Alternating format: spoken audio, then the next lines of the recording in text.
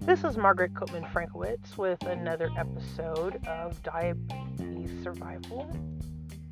I want to thank you for joining me here in the good USA of A. We have quite a few people who actually listen to these programs, so I want to thank you for that. But we also have people from all over the world actually listening in, so I want to thank you for tuning in and spending your time to actually listen to this podcast. Now, I always use the same music, and just so you know, I'm addicted to it. I love listening to it. I think it's a great compliment to the podcast. So for all you listeners who wonder why I actually play music with it, it's just because I think it sounds cool. No rhyme or reason. Anyways, the reason why I started this podcast, and I really like this doctor. His name is Dr. Stein Ekberg, and he has quite a few programs on his YouTube channel. And I was listening to this one episode that he had, and I love listening to him because I cannot disagree with anything that he says, because he's right up there with everything that I've actually studied on diabetes, and so I'm a big fan of his. But he has this one episode that he actually put out about a year ago, and it is 14 common insulin resistance treatments that stops your weight loss and may hurt you. And basically in that episode, he shows how to treat your insulin resistance.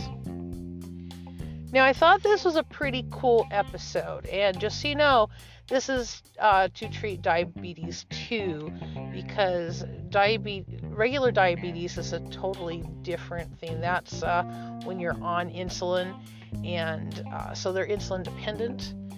Type 2, especially in the early phases, is something that you can actually control with metformin.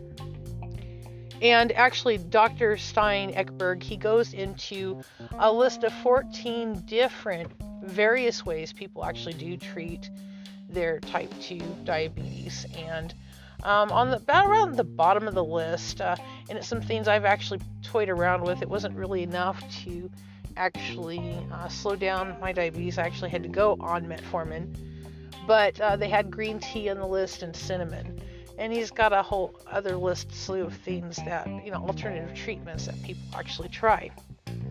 But to get to my point, now your general doctor is going to tell you that you need to lose weight, and you lose 5-10% of your body weight. So 5-10% of your body weight, and there's a good chance that you're going to be able to lower your A1C, blood sugars. It's amazing how that works. But as Dr. Stein Ekberg explains, the resistance is what actually increases the fat, not necessarily vice versa.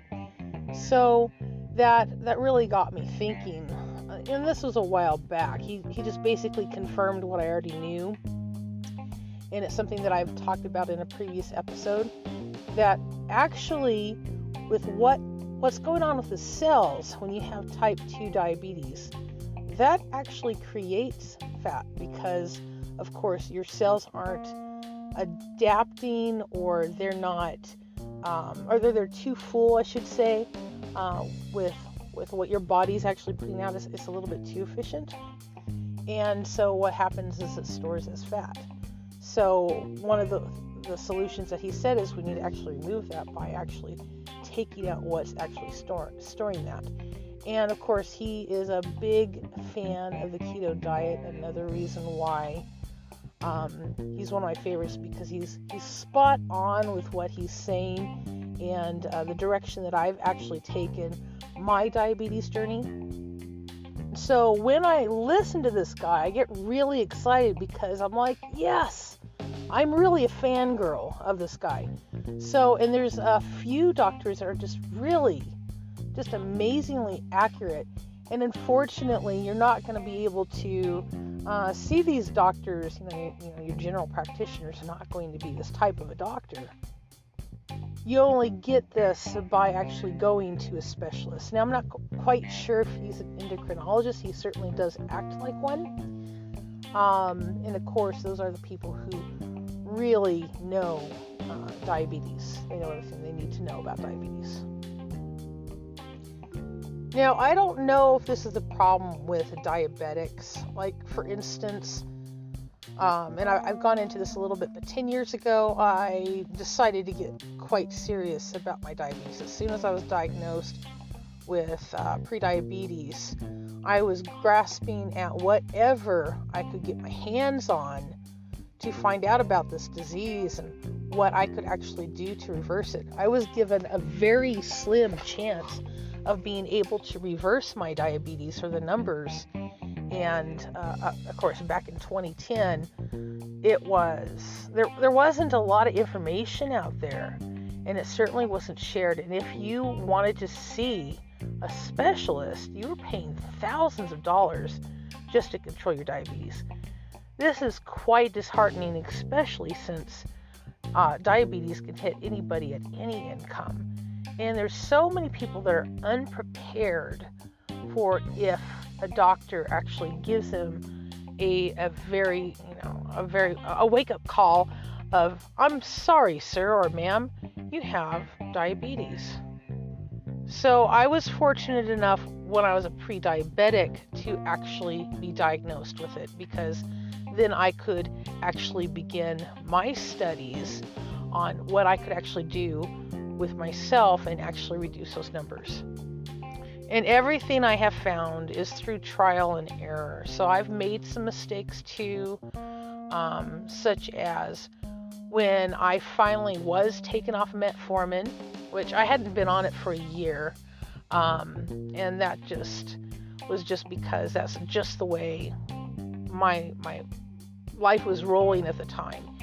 And I was on a very weird diet. I was on a fish diet at the time, not on purpose. It was just what was available to me. And my blood sugar levels went to near normal. So that's kind of, it's not something that I'd actually recommend. It was a very weird diet. And it was quite by accident, because that's just what was available to me at the time.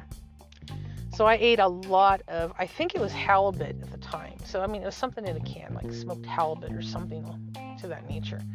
And, I was a truck driver. So, I needed fast, convenient foods. That's what was convenient.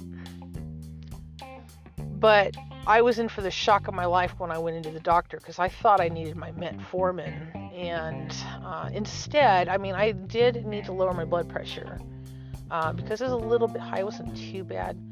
But there was no indicator that I had ever had diabetes. So that was the really nice and weird thing. So I didn't get my prescription for metformin, and I thought that maybe it was a glitch, something. Of course, I've gone into detail about this. It's something that still amazes me. Unfortunately, it didn't stick around. So I learned my lesson that once you're diagnosed as a diabetic, you're really a diabetic. You're going to be that way. And you really need to change your diet. So it was a wake-up call for me. Because, and that happened a couple years later. But back to Dr. Stein Ekberg. If you have YouTube, I would seriously take a look at that video, because he is the pro. I'm just the one getting it out there, giving you some good advice. And this guy is amazing. He also has his own channel. And you know what? If this guy works for you, I may never hear from you again. I hope I do. But if it works for you, then that's the whole point. Is I'm just trying to actually kind of be a beacon of light and help point people in the right direction. But he actually has a practice as well, and he has several channels out there, and he has a subscription service that you can have. So like if you want to listen to him, and trust me, he's amazing. I think he charges like $4.99 a month to actually listen to his talks. And I would have to say this guy's well worth it. He's well versed. He knows his material. And he's definitely got a great heart because he wants to help diabetics. And I'm always impressed with the people that lay it down for diabetics and they go out of their way to help them live a better and healthier life without charging a ton of money. And let me tell you why. I admire these people because they know that diabetes resistance is a problem. And they know that there's people out there, third world countries, here in America, different places that may not even have access or even know what an endocrinologist is. And they may have just a common doctor, which I've met some really bad doctors here in America, so trust me, I know they're out there, that just, they don't know much about diabetes. They may know a lot about a certain subject, but diabetes may not be on the top of their priority list. I mean, it might be something different. I'm not going to even give any examples like heart disease or childbirth or something. But a general practitioner is just to get you pointed into the right direction. So let me go back a little bit to summarize what he was talking about and what you'll learn on that particular episode. And I've got to add, if you can't find it on YouTube, never fear. I did go ahead and I posted it for on one of my pages on Facebook on Diabetes Aware, and so that is the last post that I actually posted, at least for now, and it is Saturday, November 21st. If you need to go back and check the dates on that. So if you needed a direct link to it, that's where you would go, is Diabetes Aware. And in his episodes, he actually talks about, he explains how the cells actually work and what's actually going on. Because with all of us diabetics type 2, even though we're in various phases of our diabetes, there's certain common themes that's still going on. For instance, our cells, they are resisting what we're putting into them. So when we're eating a sandwich, for instance, we're getting too many grains, and there's sugar in the food supply, like when you're eating a salad. I'm sorry, not a salad, but a sandwich. And so your body just cannot take that overload. It's just too much bread. It's like does not compute, which is one of the reasons why I was saying I was like eating a steak and butter meal the other day, because your body loves that fat. And I try to do the keto thing.